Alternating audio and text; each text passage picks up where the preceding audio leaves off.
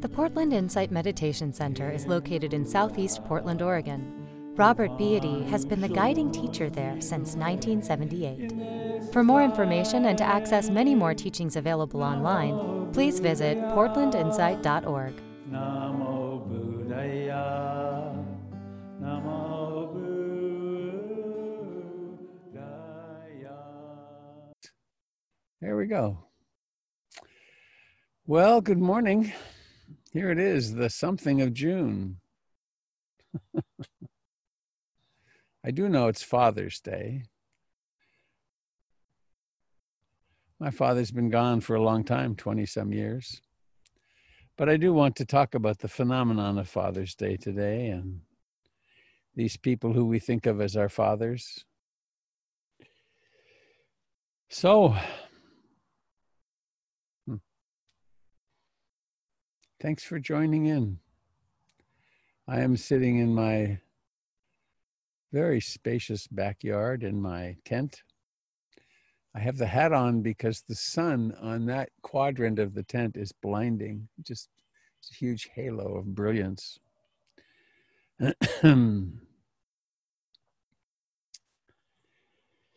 So this poem came to me thinking about today. And for the Shakespeare buffs, you may well know it if you've seen As You Like It, or played As You Like It, maybe, played in it. You'll know this one. It's all male pronouns, but there really is no way to fix that. So here it is as it was written and passed down. And I think of it as a statement from the awakened position of our circumstance here on the earth.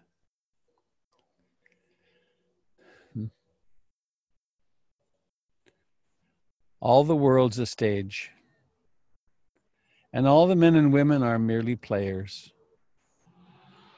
They have their exits and their entrances, and one man in his time plays many parts. His acts being 7 ages.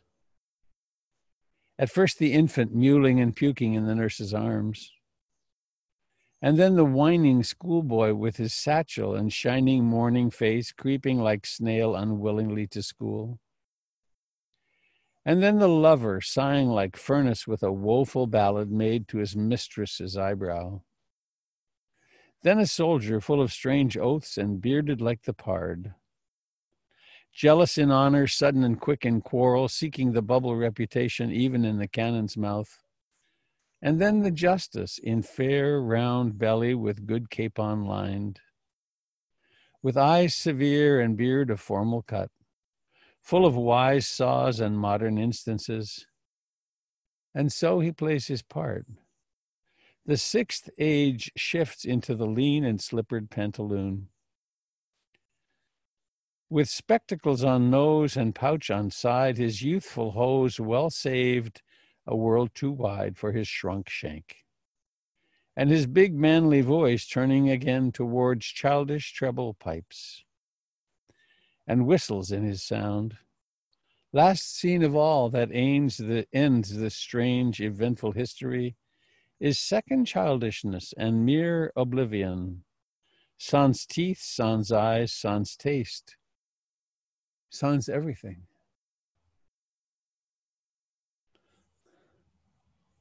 What about that?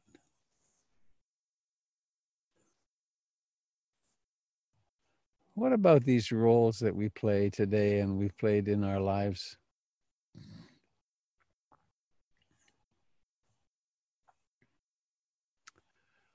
I was sitting playing Scrabble last night with Jennifer and Adrian.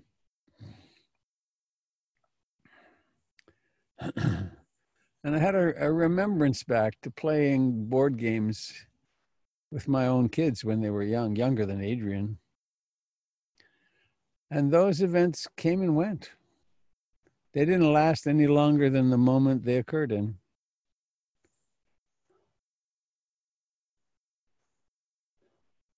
So we're here for a brief time and we get to dance with each other. All the world's a stage, and all the men and women are merely players. They have their exits and their entrances, and one person in their time plays many parts, their acts being 7 ages. At first, the infant mewling and puking in the nurse's arms, and then the whining schoolchild with her satchel and shining morning face creeping like snail unwillingly to school. And then the lover sighing like furnace with a woeful ballad made to his mistress's eyebrow.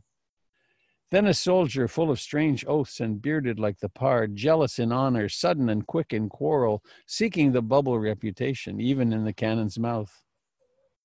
And then the justice in fair round belly with good capon lined, with eyes severe and beard of formal cut, full of wise saws and modern instances. And so he plays his part. The 6th age shifts into the lean and slippered pantaloon, with spectacles on nose and pouch on side. His youthful hose well saved, a world too wide for his shrunk shank. And his big manly voice turning again toward childish treble, pipes and whistles in his sound. Last scene of all that ends this strange, eventful history is second childishness and mere oblivion. Sans teeth, sans eyes, sans taste, sans everything.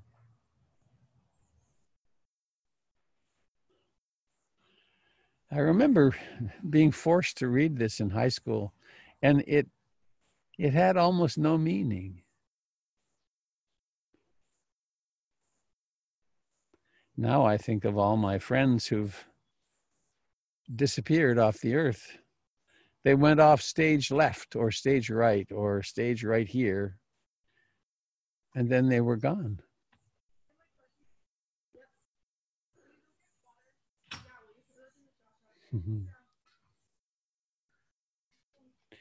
My stepdaughter and her friend getting up to go over to Nina's dad's house for the morning Father's Day event.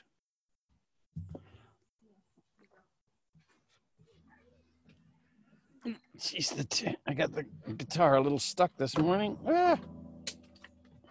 Come on.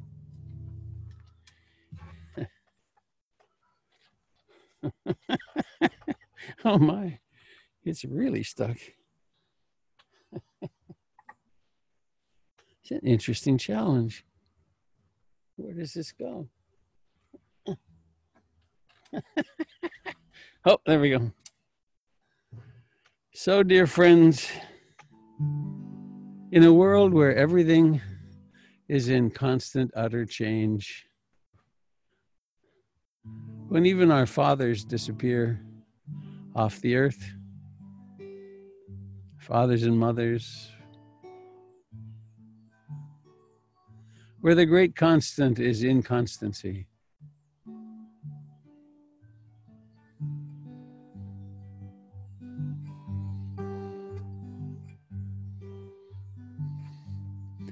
so as we sing this, I invite you to reflect along with me. What does it really mean? It's not just a cute little ditty with a simple tune. It's a life-changing intention.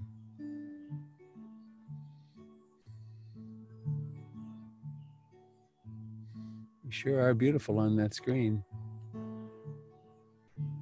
I take refuge in the Buddha, the one who shows me the way in this life. Namo Buddhaya, Namo Buddhaya, Namo Buddhaya.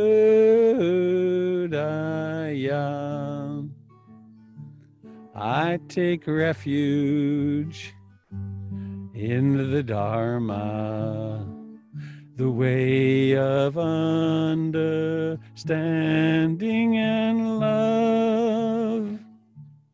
Namo Dharmaya, Namo Dharmaya, Namo Dharmaya.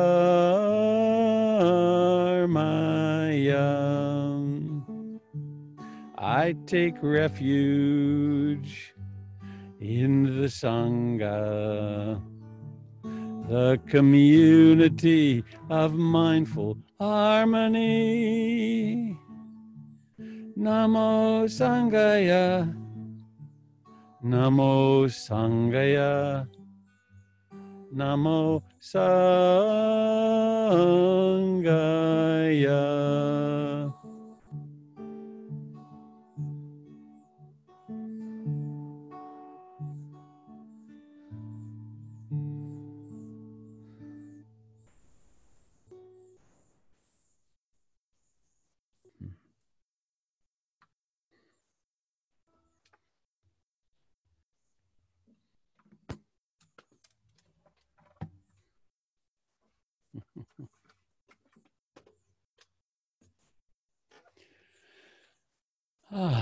So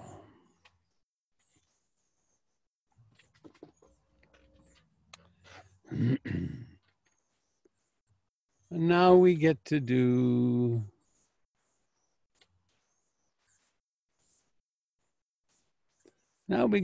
being ourselves, being what we really are, being the mystery of awakeness.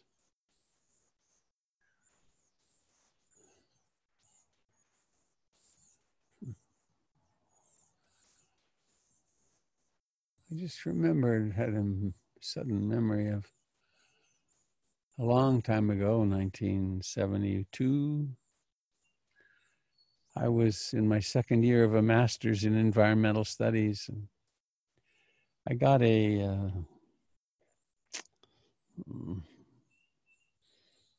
assistantship, I guess it's called, and I ran the darkroom for the program, and I taught people how to print black and white prints. And I created a pictorial representation, the pictures I had taken of Toronto, which is where the city was. And I wrote on the caption, "The world is at the end of your senses." And someone crossed some of it out, and I think it was the dean, actually. The world is the end of your senses. We did a lot of talking then about how it's impossible to say person in environment. The only real way to say it is person/environment or person environment, because all the differentiations fall apart as soon as we go deep inside it all. Subject-object relationships are transient. So let us sit. Practice what the Buddha called bare attention.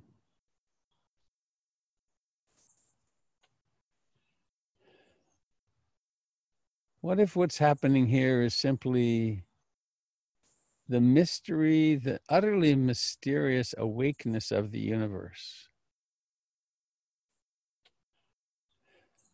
manifesting itself through the six senses, the portholes on which what we call we, the portholes through which we experience the world.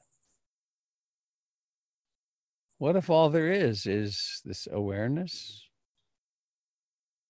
and the phenomena that arise in awareness? And what if all the forms that arise, including the one we call I and me and mine,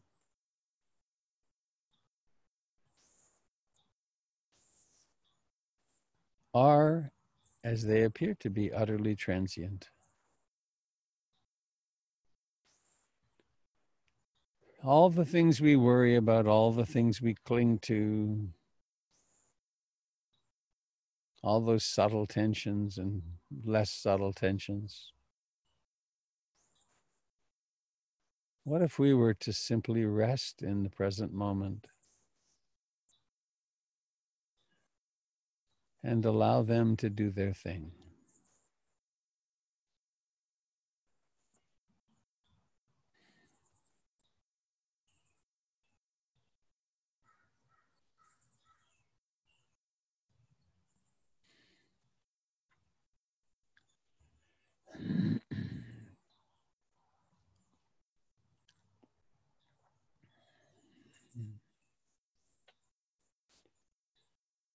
That is, of course, or to do that is, of course, not necessarily right available when we first begin. We need something to do. So why not bring this mysterious awareness home to the body, home to breathing,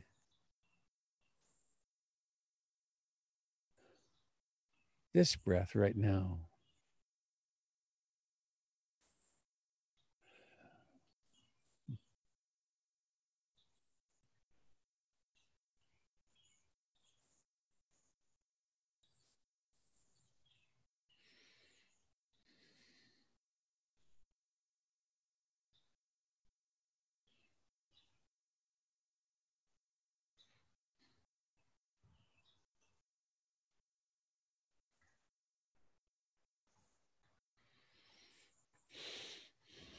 It doesn't require the tensing of any muscles. Mostly it requires remembering to remember.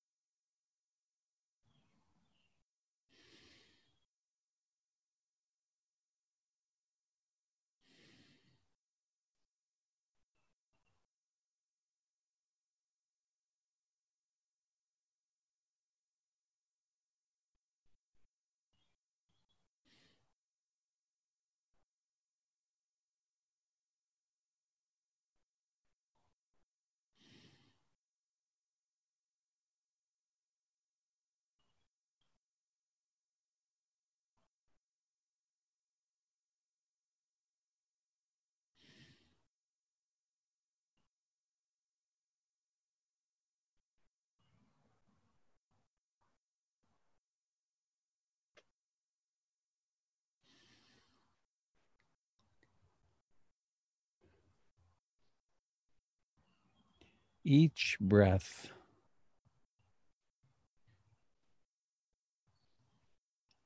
is or can become an invitation to radical aliveness.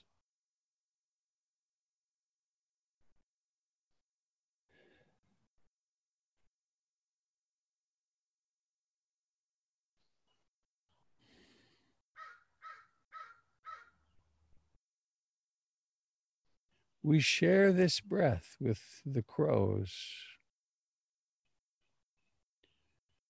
with the whales,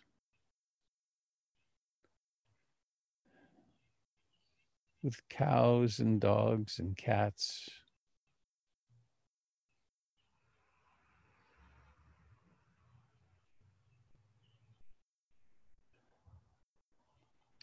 We participate in a communion like way with all of life in every breath.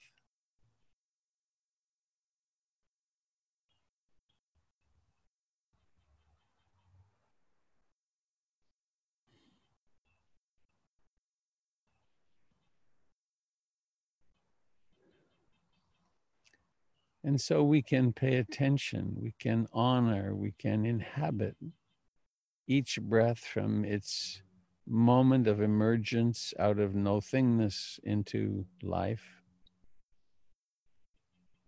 all the way through rising and falling and then to disappearance.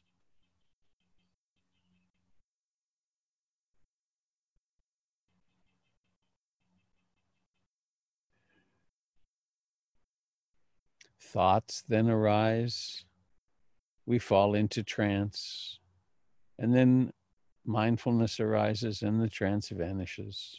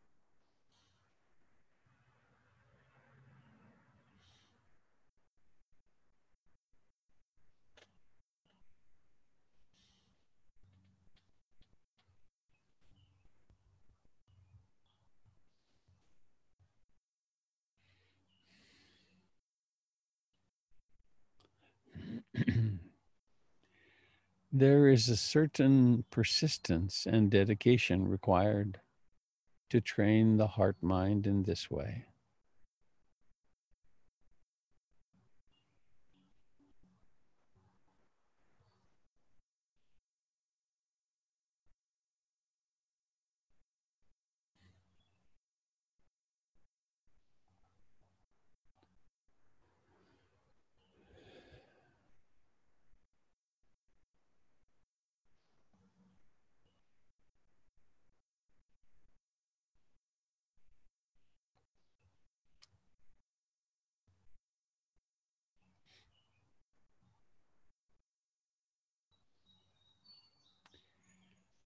And while we notice thoughts, for the most part, the content of thoughts is irrelevant. We are really interested in the process of being a human being, not the content. so much right here.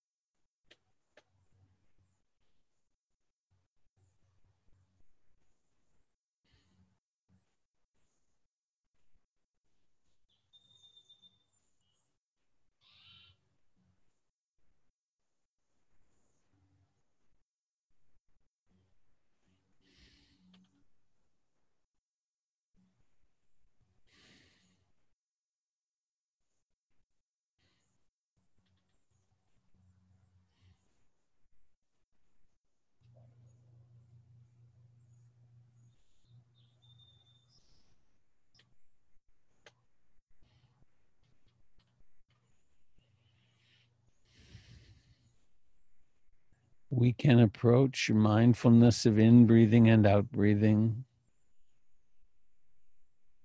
as we might approach a hammock, which we chance upon, perhaps in the woods, perhaps in a very familiar setting. And we just climb into that hammock and rest. In the same way, we can climb into concentration. The mind easily abiding in the primary training object, the sensations of breathing. When there are moments of sound, like right now with this voice, we can switch to being aware of hearing. If there's any response to these words, we can notice that, thinking. We might even like to put little word notes on things, rising, rising, falling, falling, hearing, hearing.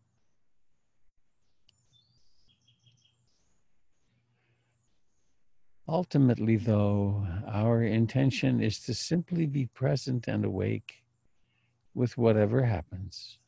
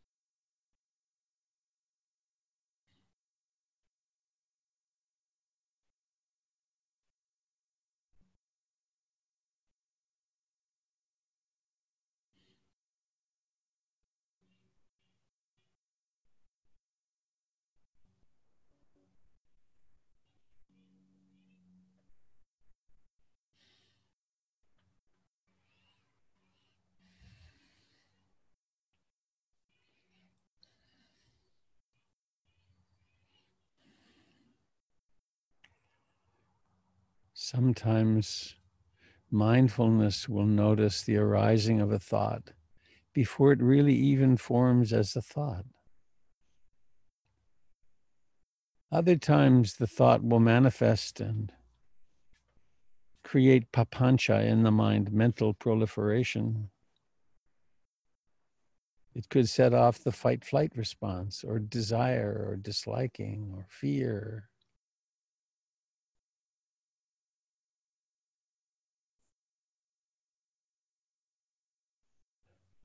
None of this needs a secondary or tertiary response or reaction.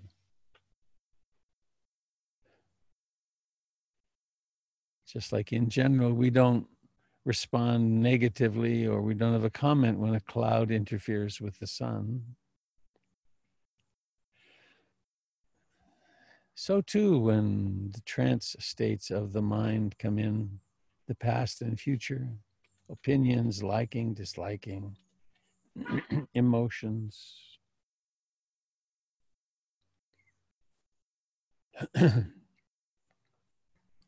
We are allowing the body and mind, the whole emotional self, to relax, to calm down.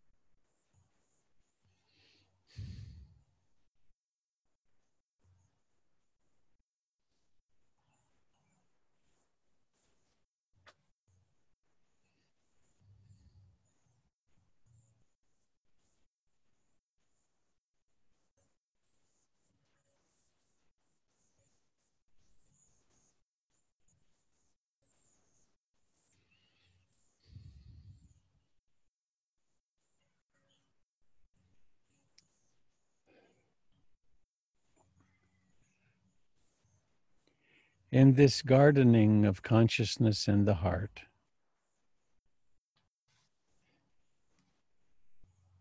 Through turning away from them, we weaken greed, hatred, and delusion. Through turning toward them, we strengthen non-greed, non-hatred, and wisdom.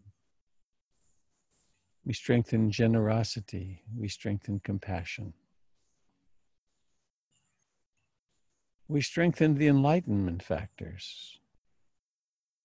Mindfulness, this light of awareness that shines on everything without distinction. It just lights everything up. Curiosity that turns the mind toward the activities of the six sense doors, that wonders what is going on. What a strange thing this life is. Persistence and energy. Sometimes you don't feel like sitting, and then you do. Or as we sit here, remembering to remember, and then making the effort of coming back. Joy, delight. When the sweet relief of awareness and concentration come to us, why not really spend time there, rest there? Concentration, when the mind settles in and decides to stay put. Tremendous inner satisfaction in that. Tranquility. Sometimes the mind simply becomes tranquil. You have in your life sat beside a lake which was in complete tranquility, or experienced it in your heart, mind, thoughts, emotions. And equanimity, we come to that place, that capacity to accept things as they really are.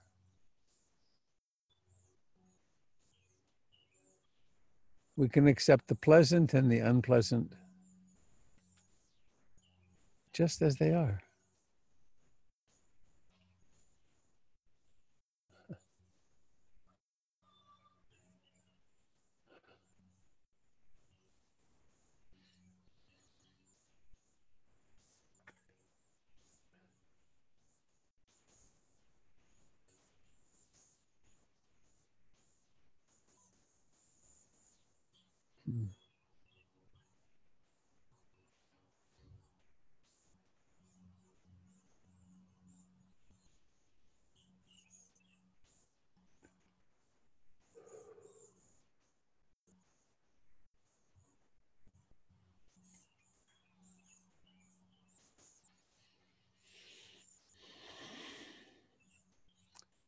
And please now awaken to the reality of the body that sits here.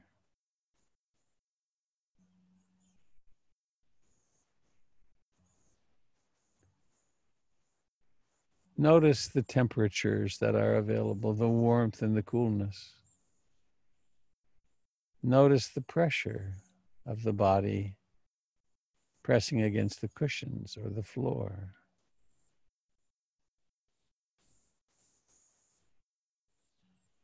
Notice where the tactile contact of clothing is apparent as soon as you look for it.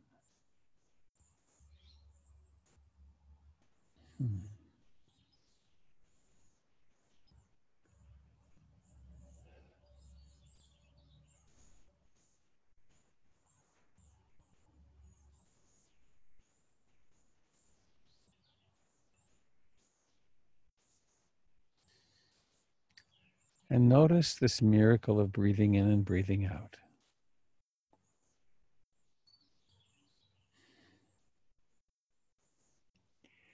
You don't have to go out to the breath. You don't have to go find it. It's not as though the awareness comes from the head and goes down to the breath. It's actually with the breath itself. They co-arise. And the awareness is non-local.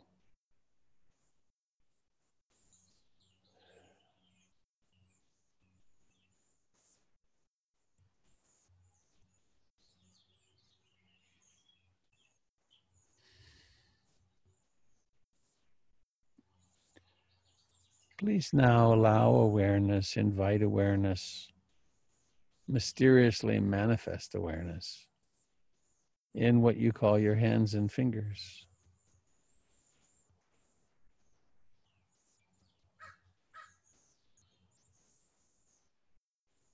So much sensation. Crow sounds.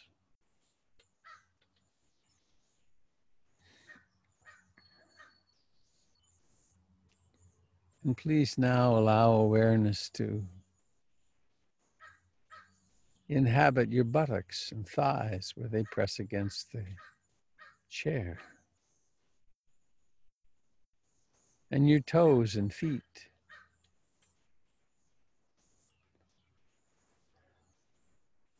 And your face.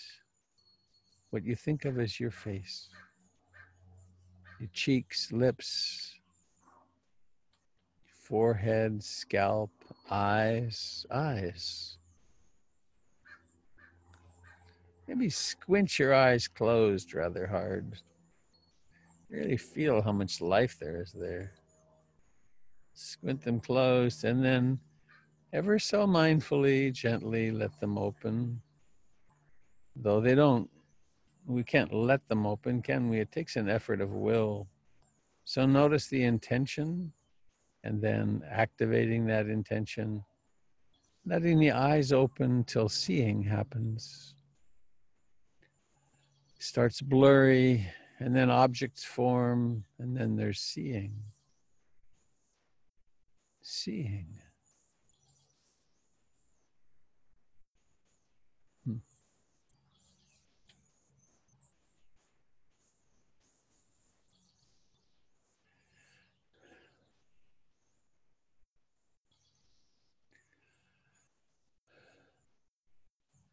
We humans are very prone to living in delusions.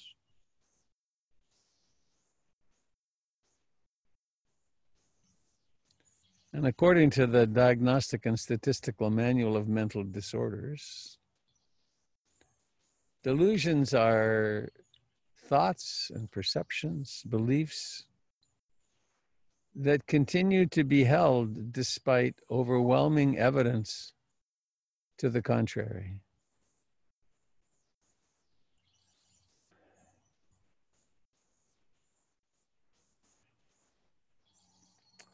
So among the great delusions are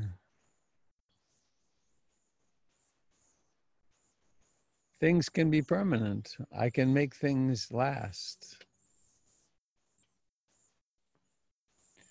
And the non-delusion is anicca, everything is impermanent. And that's a radical truth. It's not a small truth. It's a truth that is, well, it's kind of mind-boggling, really. The second delusion, it's possible to find enduring pleasure.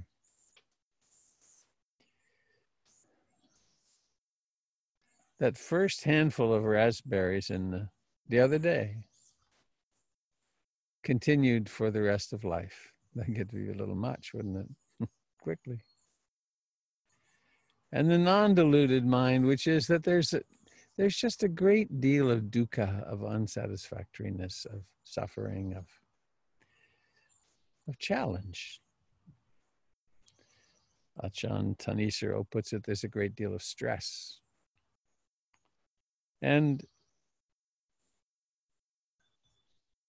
another delusion that I have a self, that my self is an enduring something. That's a big one, isn't it? And the truth of anatta, not soul and not self, is is really one of the most beautiful teachings from the Buddha. I frankly am rather tired of myself. The things he, she, it worries about and gets tense about, and they're all so ephemeral.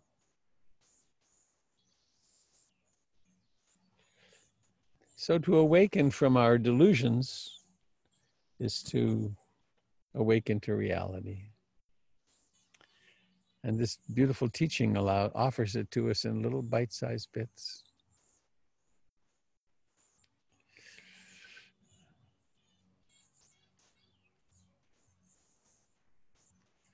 I find watching the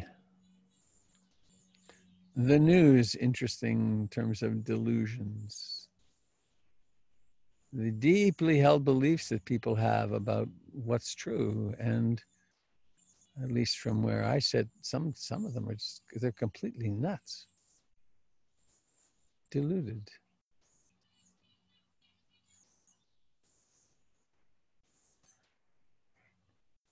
I once watched, this is some years ago, back when I had a controller on the TV and flipped channels because I was bored. And it was late at night, and there were three very well-dressed gentlemen, older than me at the time. They might have been my age now.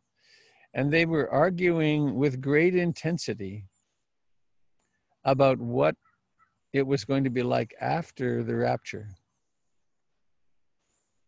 That this is what heaven will be like. And it was so interesting to watch because they were otherwise ordinary human beings, but they had ideas and they were locked into them. And then of course I felt superior for a little while until another one of my deluded places came to light, and I realized it's the same thing.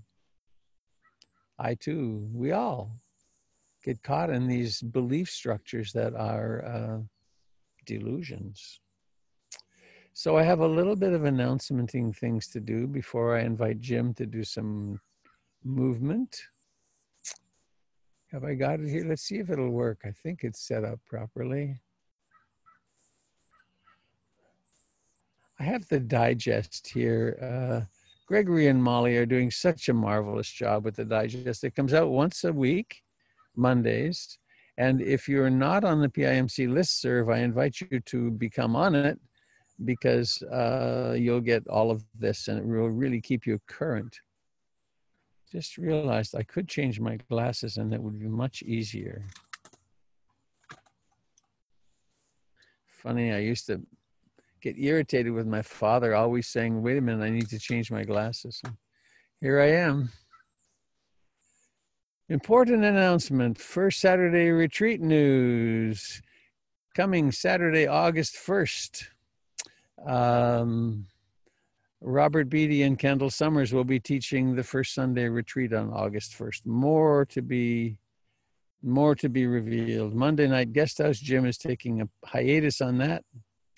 Qigong retreat happened. The Me and White Supremacy book is going on. It started a week ago. There's all kinds of things happening with our community. There's every morning I'm on at 7, and then Mondays there's gym, and then Tuesday mornings there's a peer-led group. Tuesday nights, Boundless Heart with Gary. Wednesday, Wake Up with Gregory. Heart of Freedom with Doug. Lunchtime, Dharma Talk on Friday with Doyle, and this where we are right now. And there will soon be, this is Doyle coming up in the 14th, Candle is going to be doing a group at some evening, Tuesday or Thursday probably. We're in the final stages of negotiating that. So stay tuned for more teachings from Candle. Okay, I think that's what I have. What I propose to do is have Jim now do the movement, and then I'm going to speak in a Dharma way, if I can, about fathers, this phenomenon of Father's Day. And I have a couple of poems, and I want to do a guided forgiveness / loving kindness meditation as part of that. Oh, I realized I forgot a piece.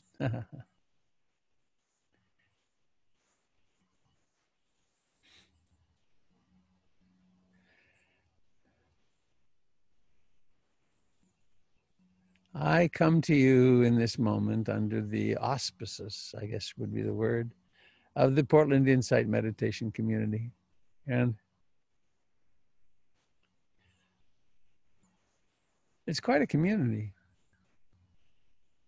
There's a lot of things happening. Thank goodness we have Zoom. There's no telling when we'll get back into our center. I am, who knows about delusions and beliefs, but I think we're going to have a very powerful second wave of coronavirus. Could be wrong. I hope I'm wrong. So it could be months before we get back into the center. And in the meantime, it still requires our loving support. So I invite you to feel into your heart if you're being supported by PIMC, by these broadcasts, please consider supporting the center. And if you have a monthly gift already happening, consider whether you could increase it a little bit. That we are going to need to increase our revenue by the end of the year, and we'll be doing a couple of fundraising events as well. But it's an ongoing thing. So I encourage you to practice this wonderful gesture of toward your Dharma center. And also, part of my denial of death, I encourage you also, if you don't have a will, create a will. If you do have a will, think about PIMC in your end-of-life giving. Such bequests can be incredibly useful in the life of an organization. So, Mr. Dalton, I have made you a co-host. Are you ready to launch?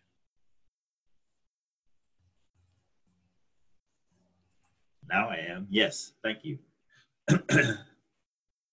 So if you would like to move and stretch and open up your lungs and get some fresh air flowing through, join me for some standing movement.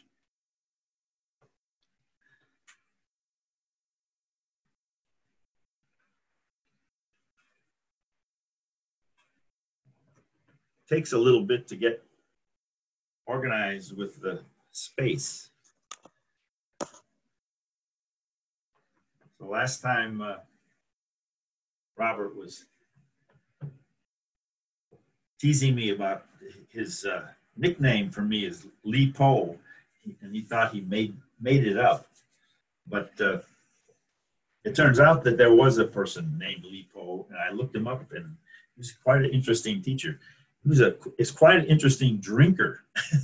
Almost all of his poems had to do with alcohol, but this one just touches on it a little bit. I wanted to read a poem from Lee Poe.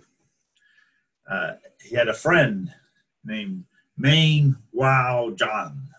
I love Master Maine, free as a flowing breeze.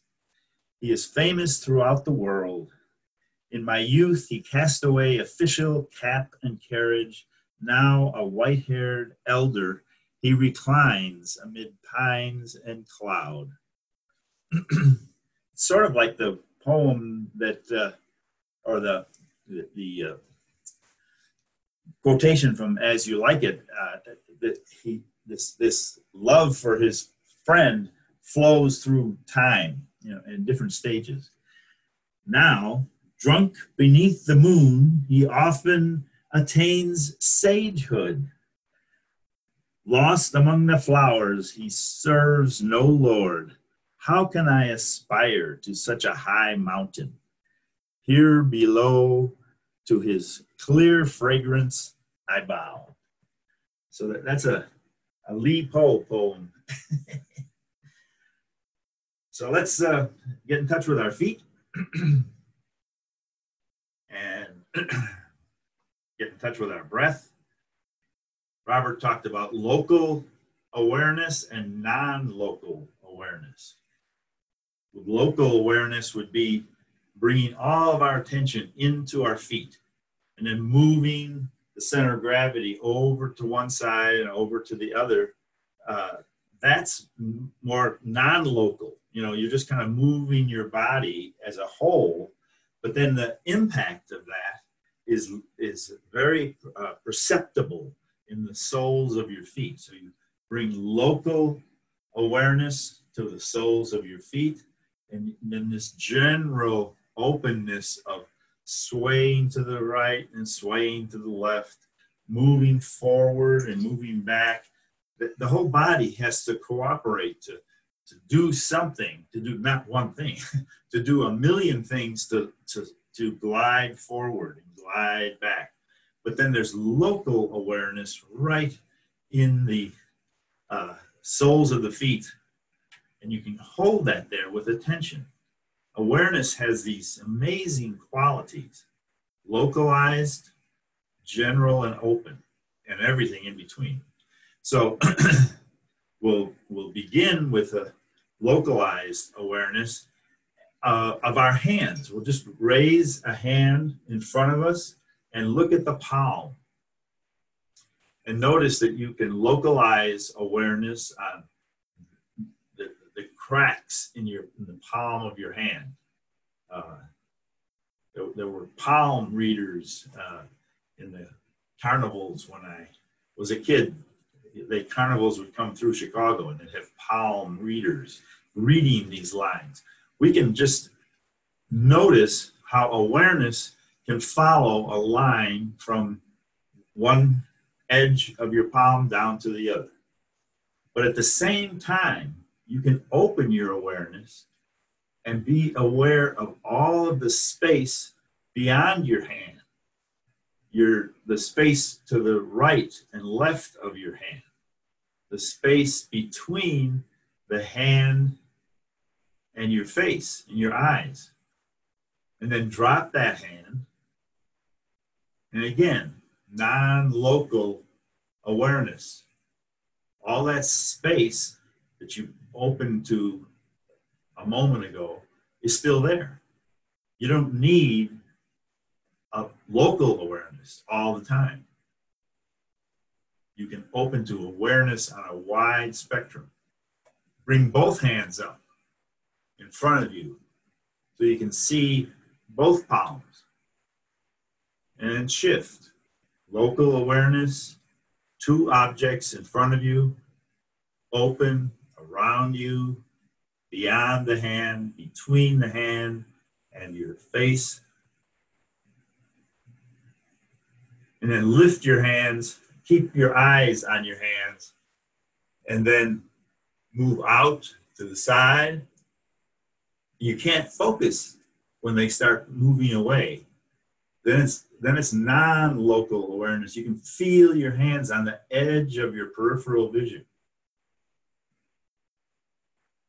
So here's awareness with non-local openness. Raise up the center and pause. Localize your awareness on your hands. Stay with the hands with your focus when you're with your eyes. And then as the hands move apart, you shift into non-local awareness to feel the edge of this circle of vision.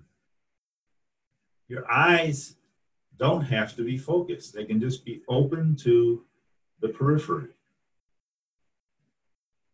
Once more, raising the two hands, they come into focus right in front, an arm's length away, and we follow that. This local awareness can move, but then at a certain point, when we open the arms and feel the shoulders stretching out to opposite sides of the body, we keep the movement of the fingers in non-local awareness, both sides at the same time.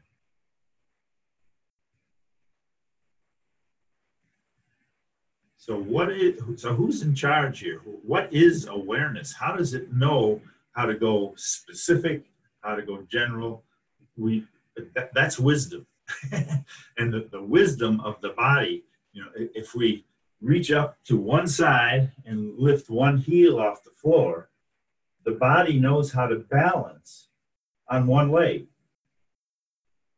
And then we bring that hand down to the center, let it fall to the side, and we have non-local awareness of balance with both feet engaged in the floor.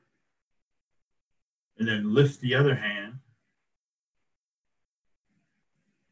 pause, and feel inside. There's something called balance. There's some feel, you're not in danger, but one heel is off the floor and all the weight's on one leg, and you have this feeling of extension and this feeling of substance out in front of you on one side. But it's not dangerous. There's a compensation in the non-local awareness of this body is balanced. And then let it come back.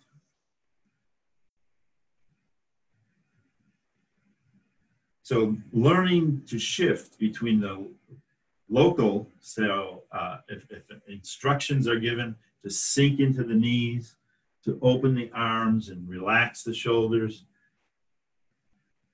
just like lightning, your awareness moves from the knees to the shoulders. The hands change, the wrists change, and you see that. And then you're aware of the whole body sinking, the body lifting, specifically the shoulders relaxing, the wrists relax. There's all this lightning move of awareness. It just has no limitation almost. I'm sure it has a limitation, but it's amazingly fast. It's hard to the limitation is in my ability to verbalize. Okay, sinking down, we open to the side, and again, keep your hands on the edge of your peripheral vision in this non-local awareness until they're up above your head, and then as they come down, focus on the space right between your hands. And that's the ability. We shift to local, and then we shift to non-local. Go back to the periphery.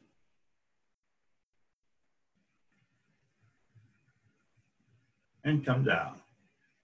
Specific. I'm moving at the same speed with the left hand as the right.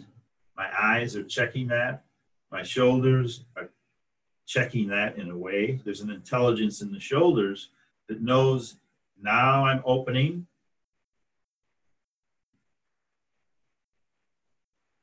I'm overhead. There's a feeling in the rib cage, a feeling in the shoulders, interoception. And then that's what's going on inside the skin. Then coming down into the field of vision, there's perception. It seems as if my hands are out there. Objects of vision, perception. But the awareness goes to the interoception. I let my arms relax and hang from the shoulders, and the whole body can feel balanced, can feel relaxed, and then local awareness on the breath. And usually we give instructions, or we get instructions from our teachers to focus on the tip of the nose, or the upper lip, or the rising of the rib cage underneath the collarbone, or the diaphragm. We're given a local goal, a purpose, bringing the awareness into one focus locally on one point. But what happens is the effect of that is the whole body can then just shift into non-local acceptance of a standing, balanced form with no stress, no sense of mine or me or getting something or pushing to find something, no problem to be solved, just balanced and easy.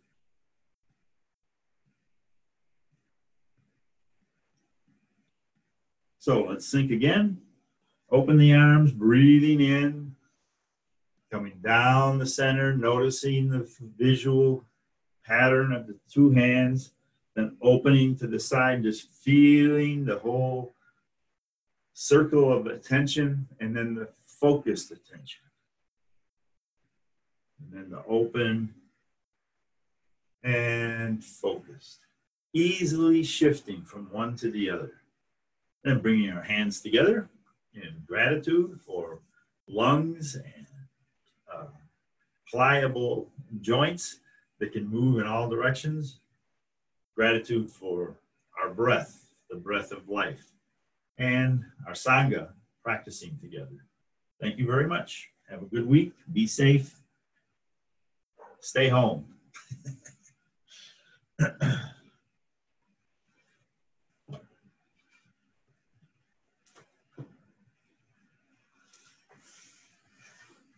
Thank you, Jim. You're welcome.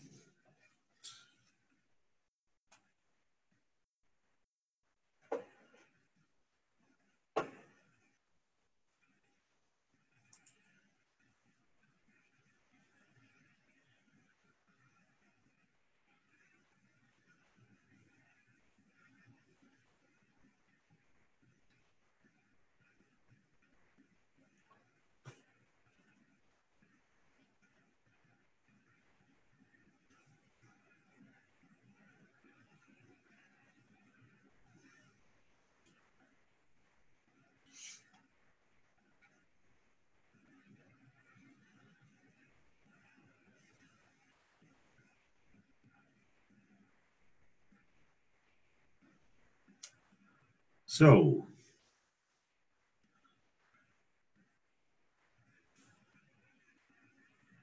Mr. Beatty is back. Oh, I've been sorry Passing about the that. time. I've been talking to you as I was fixing things back up. I tried an experiment today by turning the computer around to face the other camera, and so you were live to Facebook and YouTube as well as the Zoom audience, Jim. And then I had to reset it all here. And I was talking to you as I did that, and I didn't have my microphone on. So there you have it. There's a lot of buttons. There's a lot of buttons in this world. Yep. All right. Oh, this is a bit much. There. All right. Hi, everybody.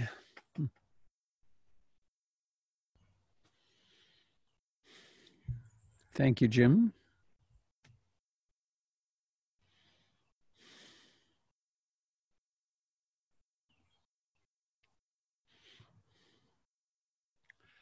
Please, let me think about this. Please raise your hand. I'll just do a quick look. If your father is still alive.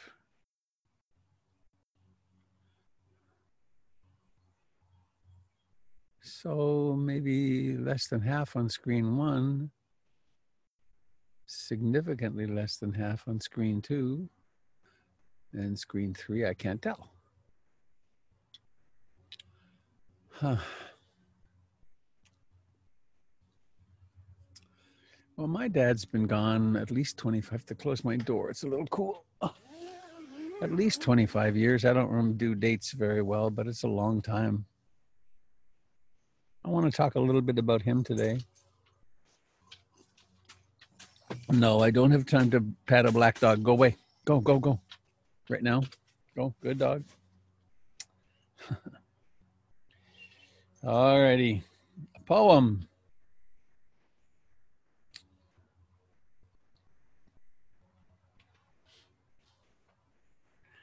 A Father and Daughter. This is by Elsa Brooks.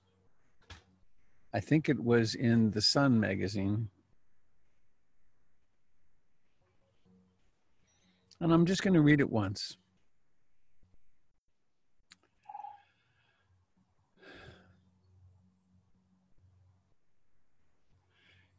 She wakes up to the sound of crying muffled in the darkness. She takes tentative steps to the room upstairs. It's her father. Bottles on the floor, cigarette in his hand. The room is subdued, smoky. She turns to leave as silently as she walked in. He whispers, "I'm sorry." Tears flow freely, streaking her cheeks. She runs to hug him. 4 years later, and they're still hugging. They still cry together, but now they can laugh together, take trips together, play cards together, friends as well as family. They live in a small brown house. It was so cold, so empty. She still cries on her own. So does he. He has a son who can't be with him, who feels guilty for loving him, a wife that despises him, but a daughter who can't live without him. He's her rock, her savior, her knight in shining armor. She is the light of his life, the apple of his eye, his second chance, his path to redemption.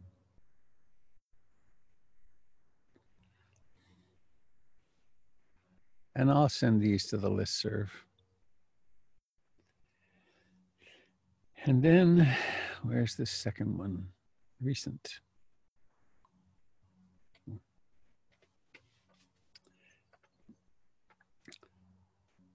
This is Kathy Kelly from The Sun magazine, February 2005.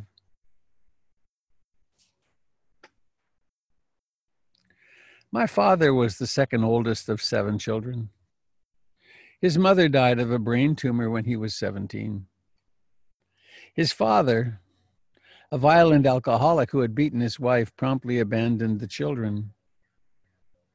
The younger ones were placed in foster care in the Catholic Home for Working Boys. My dad kept track of them all, hoping to bring them together under one roof someday. He never did. My grandfather held an inexplicable grudge against my father. He would mail Dad postcards from seaports around the world that read, "Dear Jim, I'm alive, no thanks to you." Toward the end of his life, my grandfather lived on the streets in New York City. My dad paid the owner of a flop house my grandfather frequented to make sure his father always had a meal and a bed. My grandfather died in that flop house of tuberculosis sometime in the 30s. My father did not tell me these stories until I had kids of my own.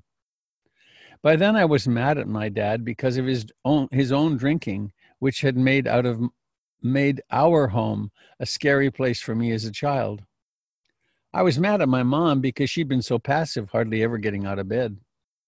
I was mad at my brother for leaving home and never looking back. I was mad at my sister for being everyone's favorite. I felt the world owed me one big apology. My mom had plenty of time to apologize as she lay dying, but she didn't. My father didn't apologize for his drinking, but he did get sober. That was apology enough for me. It was a pleasure to listen to him hum a tune as he stood on a ladder in my house, making electrical repairs for me and the kids. I'm older now, and I have learned what a mistake it is to wait around for people to apologize. I am older now, and I've learned what a mistake it is to wait around for people to apologize.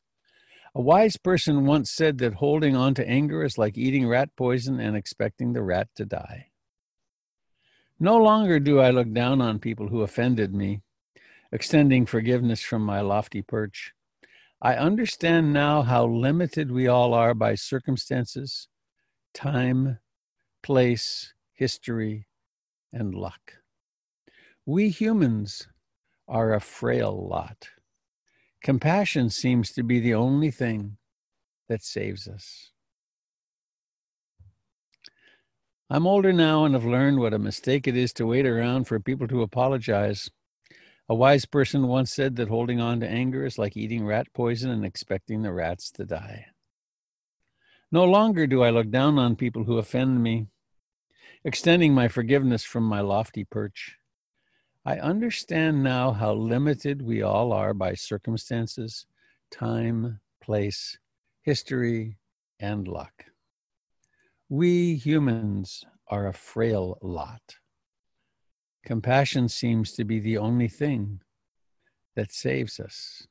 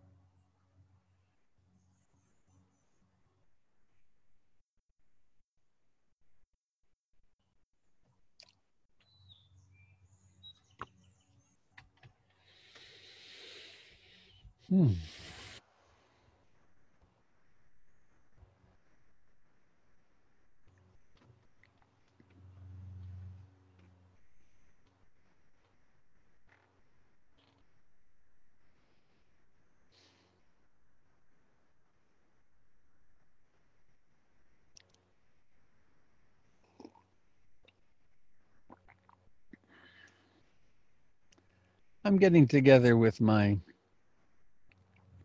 son and his partner and grandkids today, and Fern's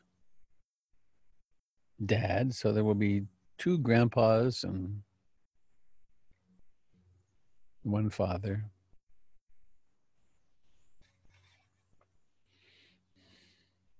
5 o'clock out at my son's house in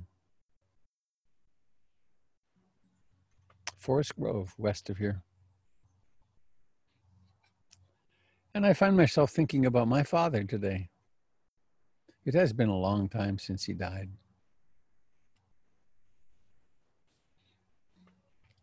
He died, we think, of a heart attack. He had bad emphysema and a lifetime of alcoholic drinking that never stopped.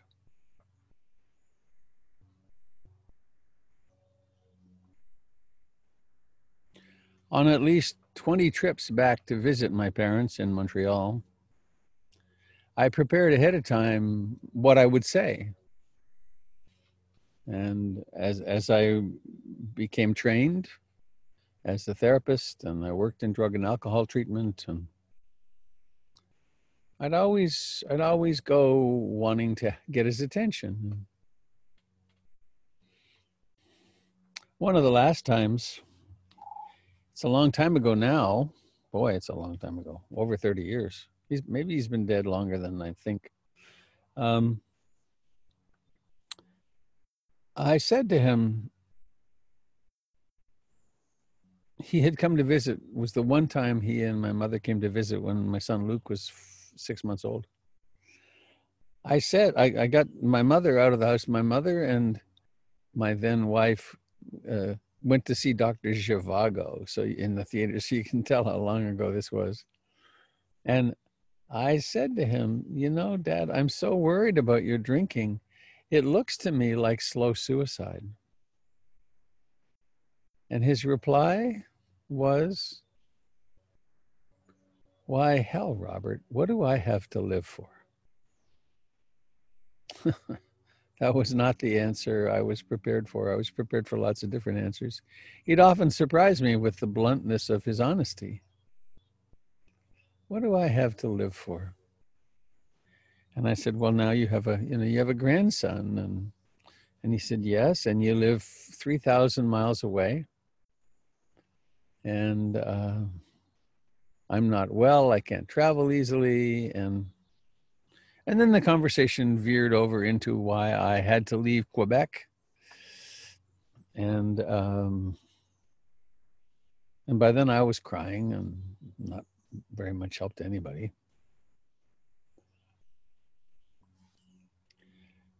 And I got a ton from my father. he taught me to do woodwork. He taught me basic ethics. He was really a quite ethical guy. I've shared this several times in Dharma talks. In that time he was here, I asked him, what would be your wisdom for me? If you were going to put it in just a few sentences. And he thought for a while. And then he said, try not to hurt anybody. And don't cheat any more than you have to. That's a pretty interesting statement from a person who'd been around the block a few times.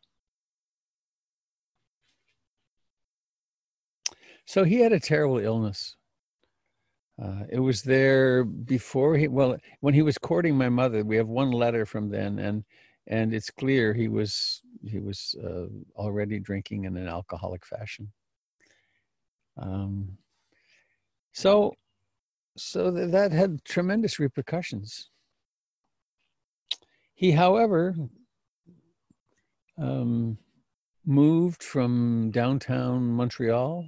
He had a high school education, not actually high school commercial, didn't finish high school. And he became the general manager of a company with 80 trucks. So he was really smart. They distributed paperbacks and magazines and so on. We got in big trouble with the Catholic Church because he distributed smut, as they put it, because he distributed Playboy, and worse than Playboy was Batman comics. That was just horrendous sin. So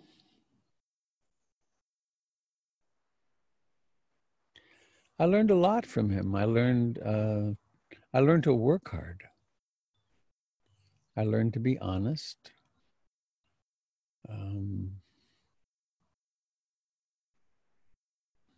I learned to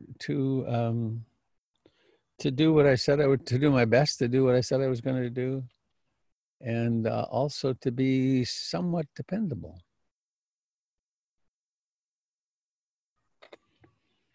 And the point I want to come to, which is really the essence of what I want to say today, is that All the World's a Stage poem, Robert Earl Beatty, which was his name, he went by Earl, was the person who in this lifetime played the role of my father. He wasn't my father. He was just an ordinary guy who did the ordinary things of getting married and having children and struggling with a terrible illness, and then he was gone. And he's been gone ever since then, and I don't think he's coming back. I'm pretty convinced he's really done. And it took a long time. I wouldn't claim completion, but there was a time when I held great animosity toward him for his, quote, failures and his inadequacy. And a lot happened on that one trip when they came out to visit. I also asked him, I was making a living as a therapist and teaching meditation. And I asked him for his blessing on my work. I said, I want something from you. I don't know what it is, but I think of it as I'd like your blessing on what I'm doing. And he said, "Oh, hell, Robert. You can't expect me to understand that psychology stuff. But you're making a living, and I don't think you're hurting anybody." That was my dad's blessing.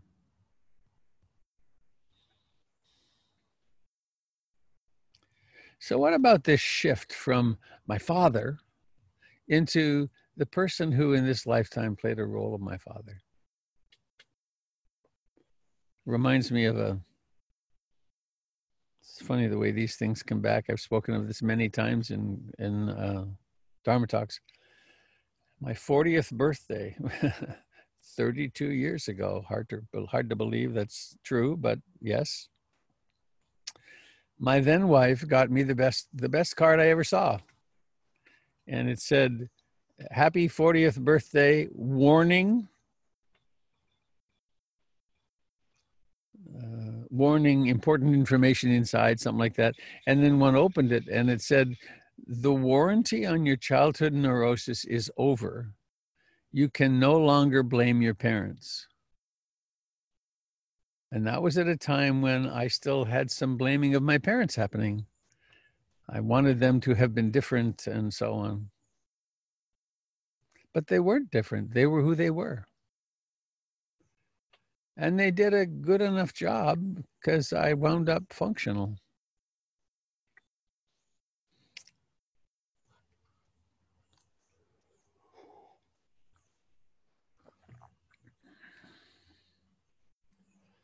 So I'm thinking of Father's Day as an opportunity to honor those people who in this lifetime played the role of father. And if there is animosity left, if there are cherished resentments left over, why not take this as an opportunity to at least begin a phase of really relinquishing it? Before long, we're going to relinquish everything. And within 100 years, presuming there are human beings in 100 years, which I think is in question, no one will even know we existed or our fathers existed. So the question is, how do I want to live my life, and what legacy do I want to leave in terms of relinquishing resentment and finding a place of love for all beings?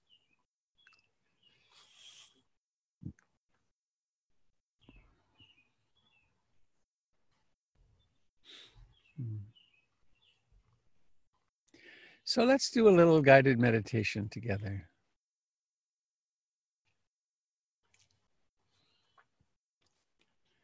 It's a little frustrating to me to not be in person because with this kind of meditation, I love to play a little music in the background, but it hasn't worked that well when I've tried it in the past. So let's just be here in the relative quiet of where we are.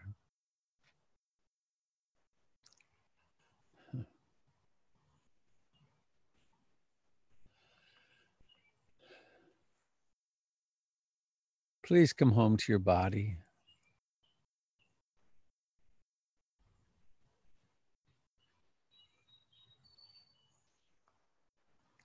Take a moment, if your eyes are open, to look around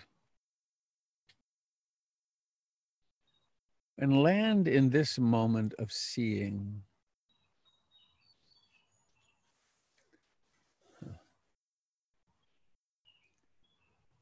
And maybe take your hands and rub them together a little bit as though you were washing them, and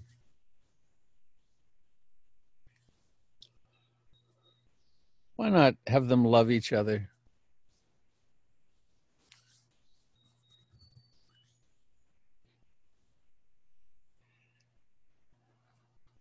And then take a moment maybe to look at them. Half of the genetic code that brings you these hands, that is in every cell in these hands, comes from the person who in this lifetime played the role of father. And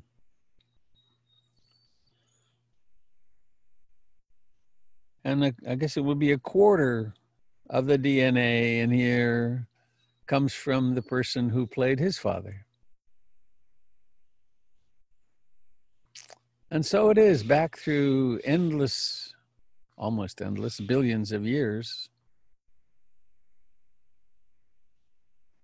And coming home now to sitting here, breathing in and out, letting the body breathe.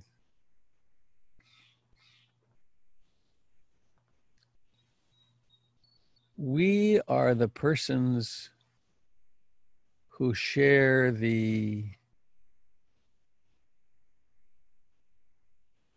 this moment in the sun, this moment of consciousness.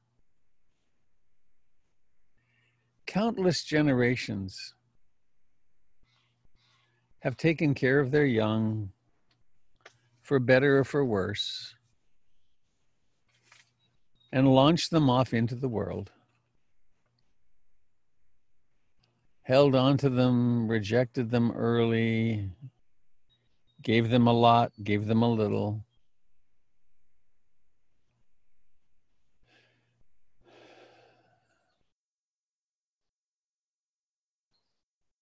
And if you have participated in the child making and rearing process, there may be beings who look upon you as father or mother.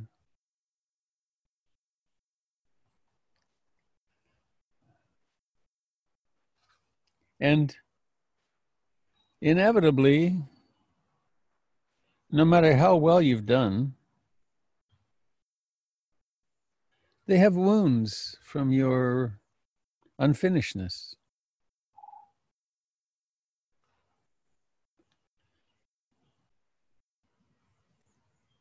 Should you feel guilty about your unfinishedness? Would that serve any purpose? Should you descend into shame for, oh, I did this wrong and I did that wrong and it's my fault that they're like this and so on? Or does it make more sense in both directions, back in time to our fathers, forward in time to our children?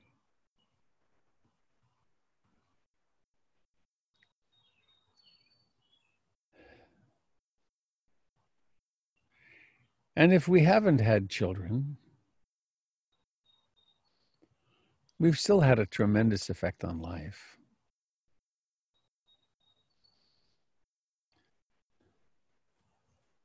We can still understand our place in a way in this line of birth, life, and death.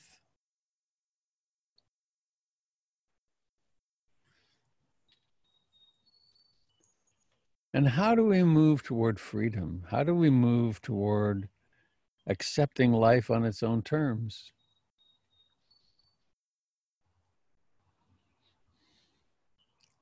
One way is through this present moment. This moment is like this. There's the breath of this moment, the thoughts of this moment, the intentions of this moment, the sounds of this moment, the sensations in the body of this moment. It's just now.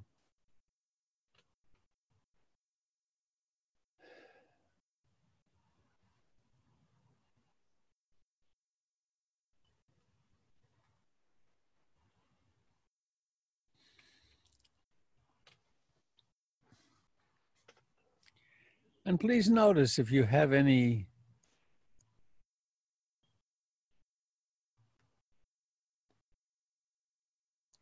leftover sense of resentment toward your father.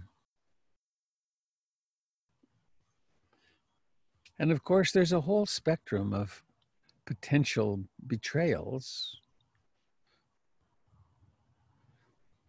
There may well be some among us who had very bad relationships with father, in which case, take this very lightly. And forgiveness doesn't mean forgetting. It doesn't mean letting someone back into your life that you finally found a way to get out. What it means is letting go of the knot in your own heart so you can live happily in the present moment.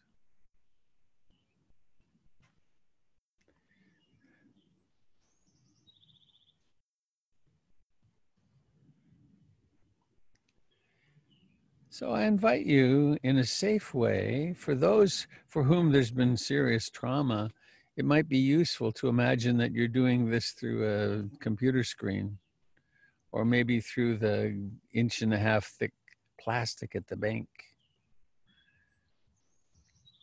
Protect yourself if you need to. And there's this person who in this lifetime played the role of father. It may not be the person who raised you also. Some of us don't know our fathers or don't know who they were. Then there might have been a stepfather.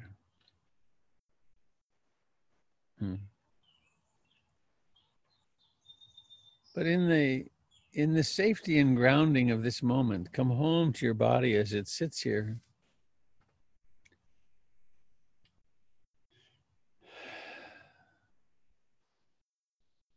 And think about this person who in this lifetime played the role of father.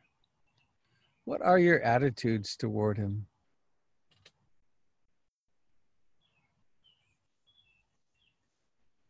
Is it perhaps a relief that he's dead? Or do you miss him every day in some small or big way? Are there conversations you wish you'd had, or conversation you'd still like to have that you're not quite getting around to?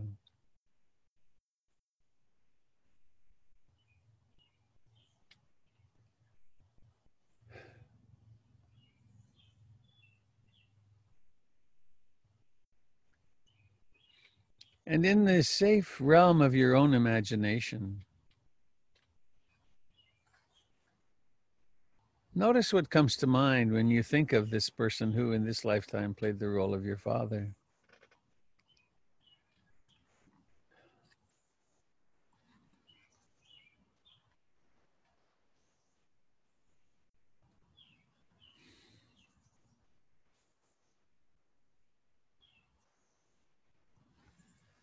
Is there conversation to be had right now? Is there something you really, really want to say to him?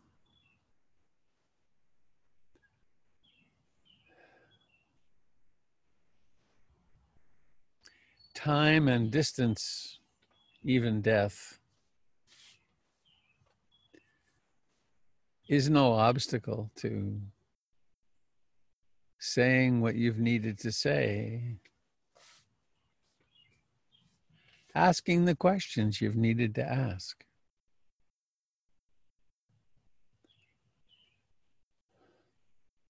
Remembering, and this is the big shift, remembering that this is the person, the flawed, ordinary, confused, struggling human being who in this lifetime played the role of father, or is playing the role of father.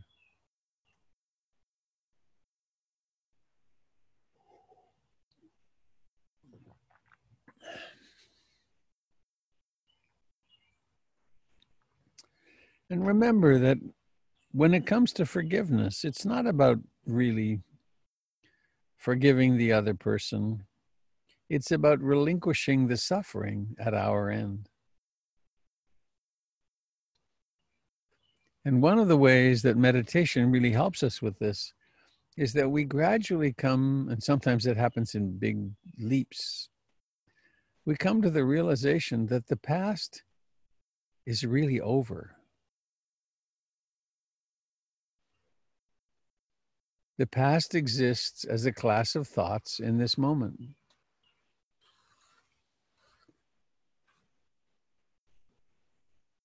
There really is no such thing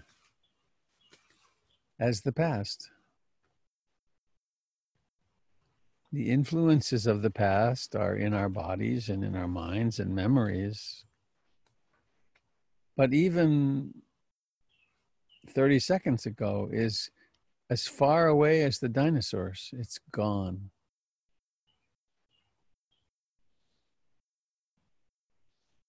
So he hurt me, he abused me, he disappointed me. These are all ways of clinging to suffering. clinging to suffering.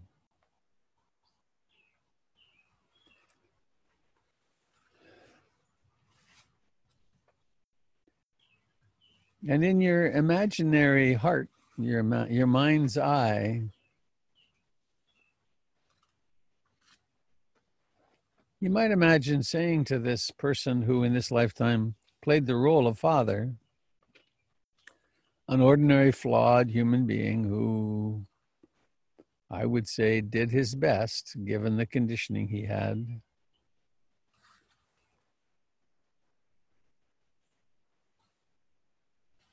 You might ask what he has to say about what happened. And you can do that now, or you could do that in journaling, in a book, in writing, or you might even have dreams about this after this kind of reflection.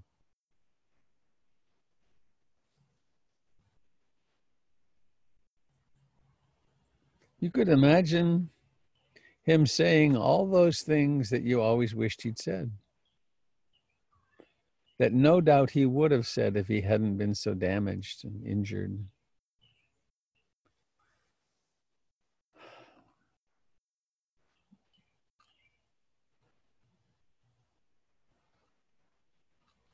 And sometimes there's the room and space and purpose to say, I accept that you did what you did, that you didn't do the things you didn't do. I am accepting that the past was the past and it's over.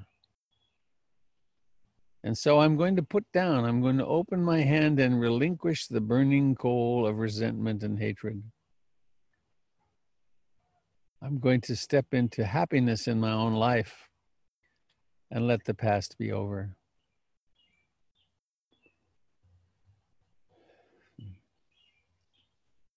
And somehow it can be so important to remember this is a person who in this lifetime played the role of father. So different from my father.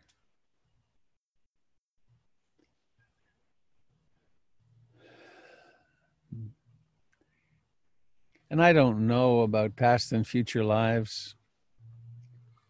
I do know that in the traditional teachings, there's a teaching, a belief that in this great long, infinitely long line of rebirth and death, every being has been our father, and we have been every being's father and mother and child and daughter and son. Whether we know that to be true or not, it can be comforting. All the world is a stage, and all the men and women are merely players. We have our exits and our entrances, and each of us in our lifetime plays many parts. And so let us aspire toward relinquishing the burning coal of hatred.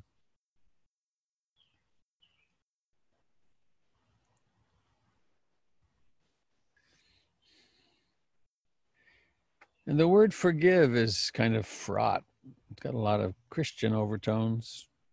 But if it works for you, you might say to this person in your imagination who in this lifetime played the role of father, I forgive you.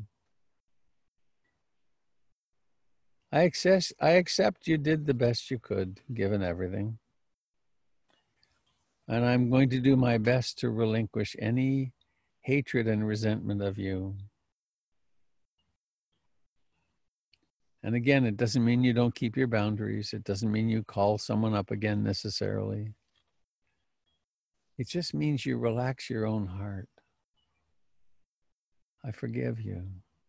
Please forgive me for my failings. And so now, please, knowing that you can pick this up at any time, it's really just a decision. It's an intention.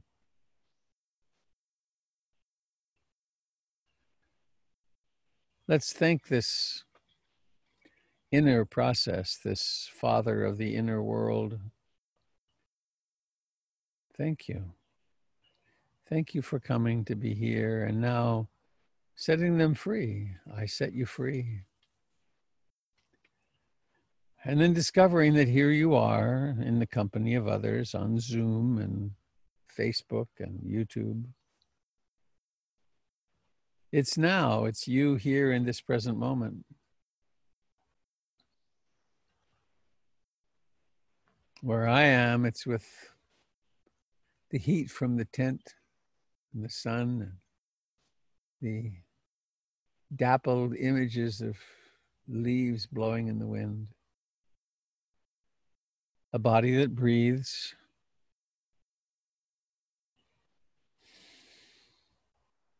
Please join me in 2 or 3 really deep breaths. And notice that the breaths only take place now.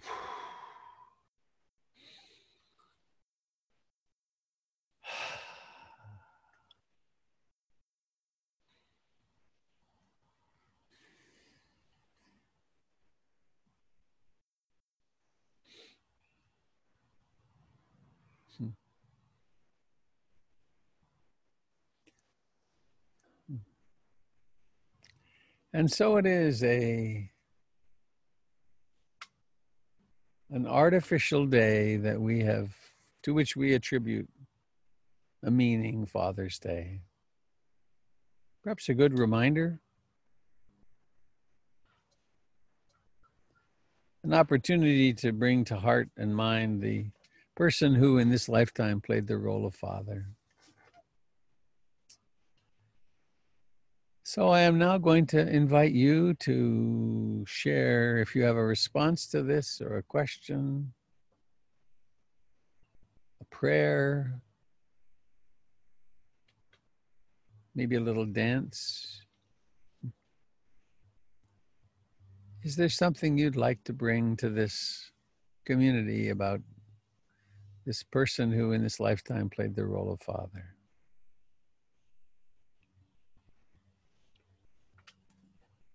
Please just unmute yourself and speak if you want to. Hi, Robert. It's Dave. Hello, Dave. Hi. Father's Day is complicated for me. To use your terms, I have 2 stages of person that played the role of father. There was my biological father until I was 9, and then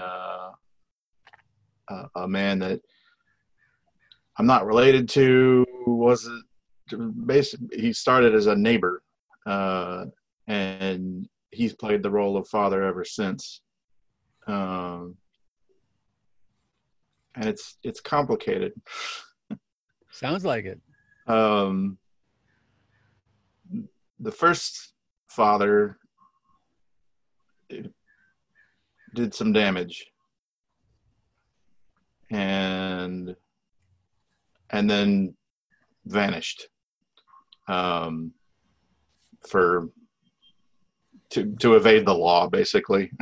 And I haven't seen him since, but he's still out there. I know he's still out there. He was eventually caught, and now there's all this, like, tracking and stuff. So I know he's out there. And I used to be angry, but I don't think I am anymore. I'm more just sort of sad. And I guess I pity him, if that's not a horrible thing to say. Related to compassion. Yeah. He's, I think in scientific terms, he's called a crazy person. He's all wrapped up in different delusions and narcissism, and my aunt says he's a sociopath. I don't know. But it makes me sad because I'm fairly certain there will never be a chance for him to wake up and realize there's family that he could be with.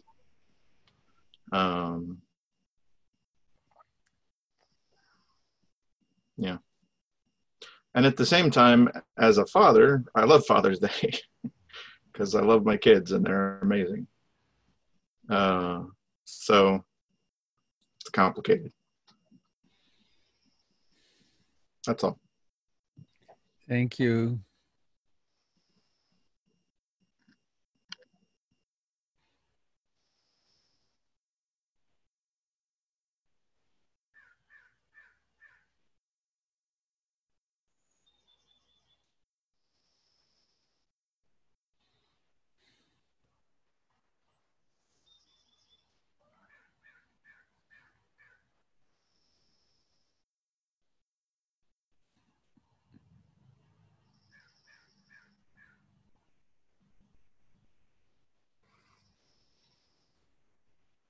Oh my goodness.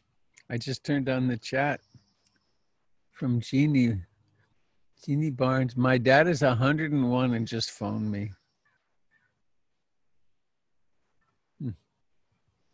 Wow.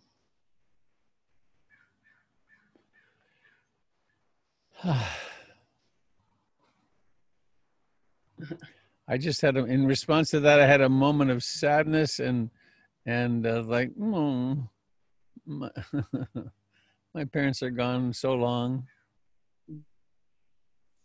Robert, this is Mary. Hello, Mary. I see you. Hi. My father was really not a bad dad at all. But I notice that the best way for me to relate to him is as a boy. And the pictures that I have of him in my house are almost all of him as a small child. Huh. And I love the boy that he was. And I'm sad for what he didn't get growing up, and whatever wounding he received, in the war, and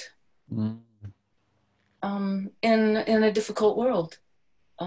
So anyway, that's how I see him, and that's how I love him. And I'm grateful for the fact that he did the best he could. Was he in combat? He wasn't in combat directly, but he learned all the lessons of man's inhumanity to man. He went back twice. He was he hit the tail end of World War II, and then with I don't know the true story, but he went into the Korean War with 4 children under 5 and me on the way. And so I didn't even see him for, the first couple months of my life. Wow. It was kind of a difficult thing for my mother to grasp, that he needed to do that. So were you the 6th? The 5th. You were the 5th. Yeah, I was the last. I was the baby. She was tired. Oh. Can you imagine? Oh. It was child management at best. It was very difficult to mother 5 babies under 5 by yourself. So yeah, those were hard times, but everyone did their best. I do know that, as we all do. Yeah. Thank you, Mary. Blessings to the mothers and fathers. Amen. Thank you.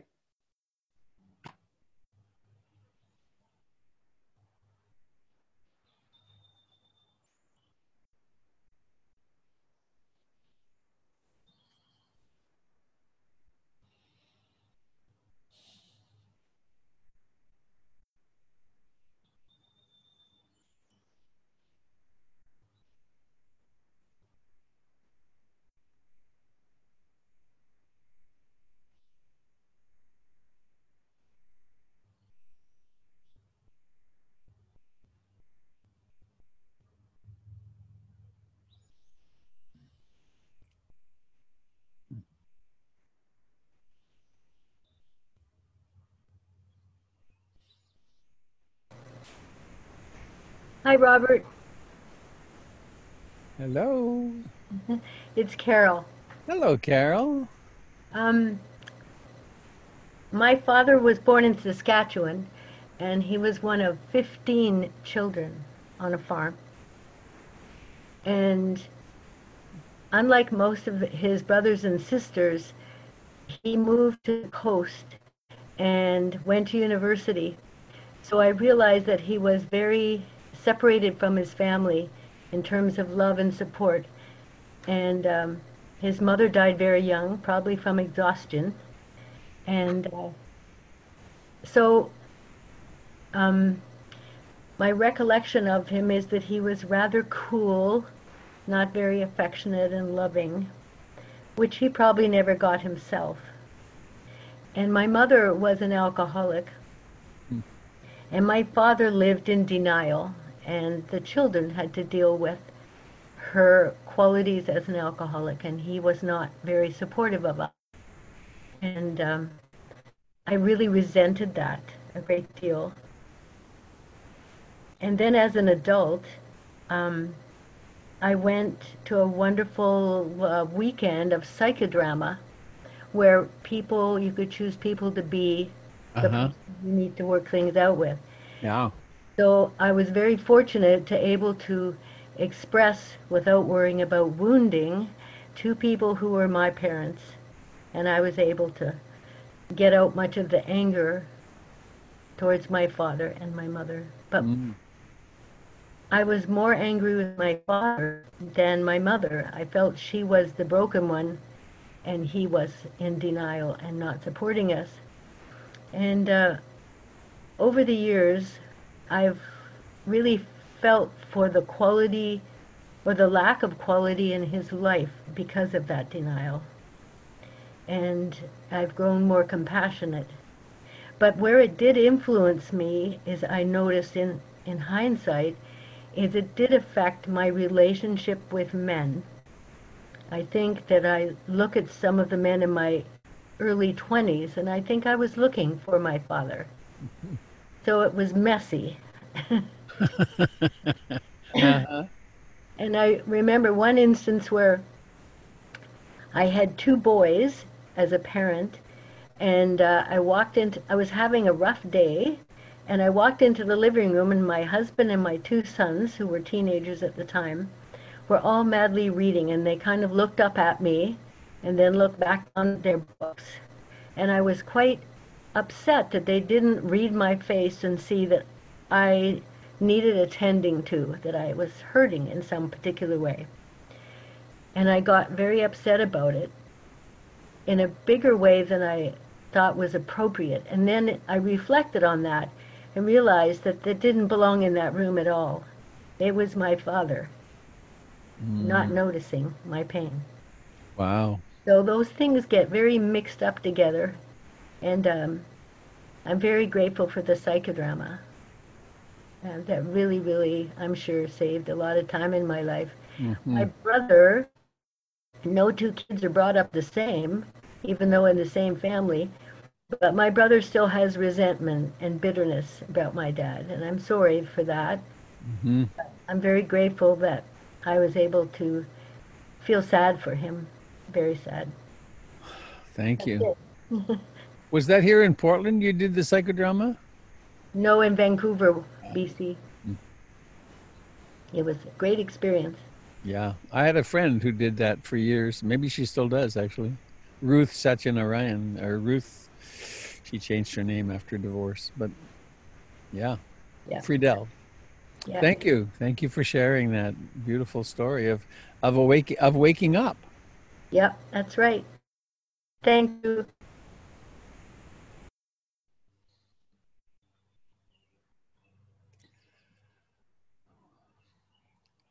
Well, we've come to a little afternoon.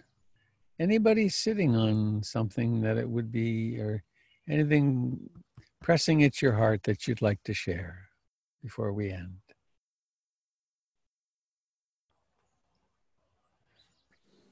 Robert, this is Had. Hi, Had. I want to. I have profound good fortune I just had a wonderful Zoom call that I was invited to by my son and daughter and stepson and wife and granddaughter. We're all across the country right now. And so I just want to acknowledge that good fortune that came to me, and we all got to talk, though we're in different physical places, analogous to like the way we get to be Sangha here in our own home in isolation and together. But I foremost want to express my profound love and appreciation of my father. I was, like many of us, a post-World War II baby boomer, and the Vietnam War happened, and my father and I went opposite directions. He was a veteran of World War II and blah, you know the story. And then in the 80s, he looked me in the eye and he said, "Had, we had no business being in Vietnam," after he went to the Vietnam War Memorial in DC. And he then died of cancer in 92. He was an incredible family doctor of osteopathy. And I was regretting the schism of our life, of the separation. And since then, I've started, as you know, the Gold Mind meditation, teaching people with brain injury, mindfulness meditation. And I absolutely feel his presence with me in support of what I'm doing and aligned with what I'm doing for healing. So I just want to express profound love and appreciation for Dr. Walmer and all the great things he did in his life. So although we went different paths, we were, very separate, but the love was expressed at the end of life and is there now for Wonderful. what that means. Thank you, Had. Yeah. One more person, perhaps, if there is, and then we'll end.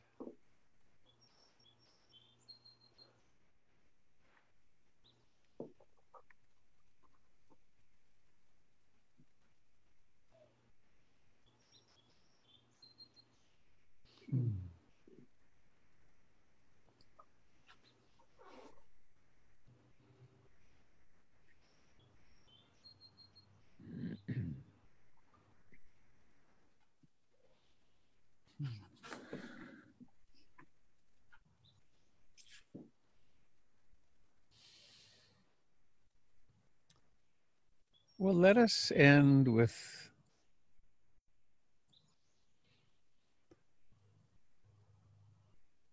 a minute or so of Om. Om that vibrates in the heart and also in the throat and in the crown of the head.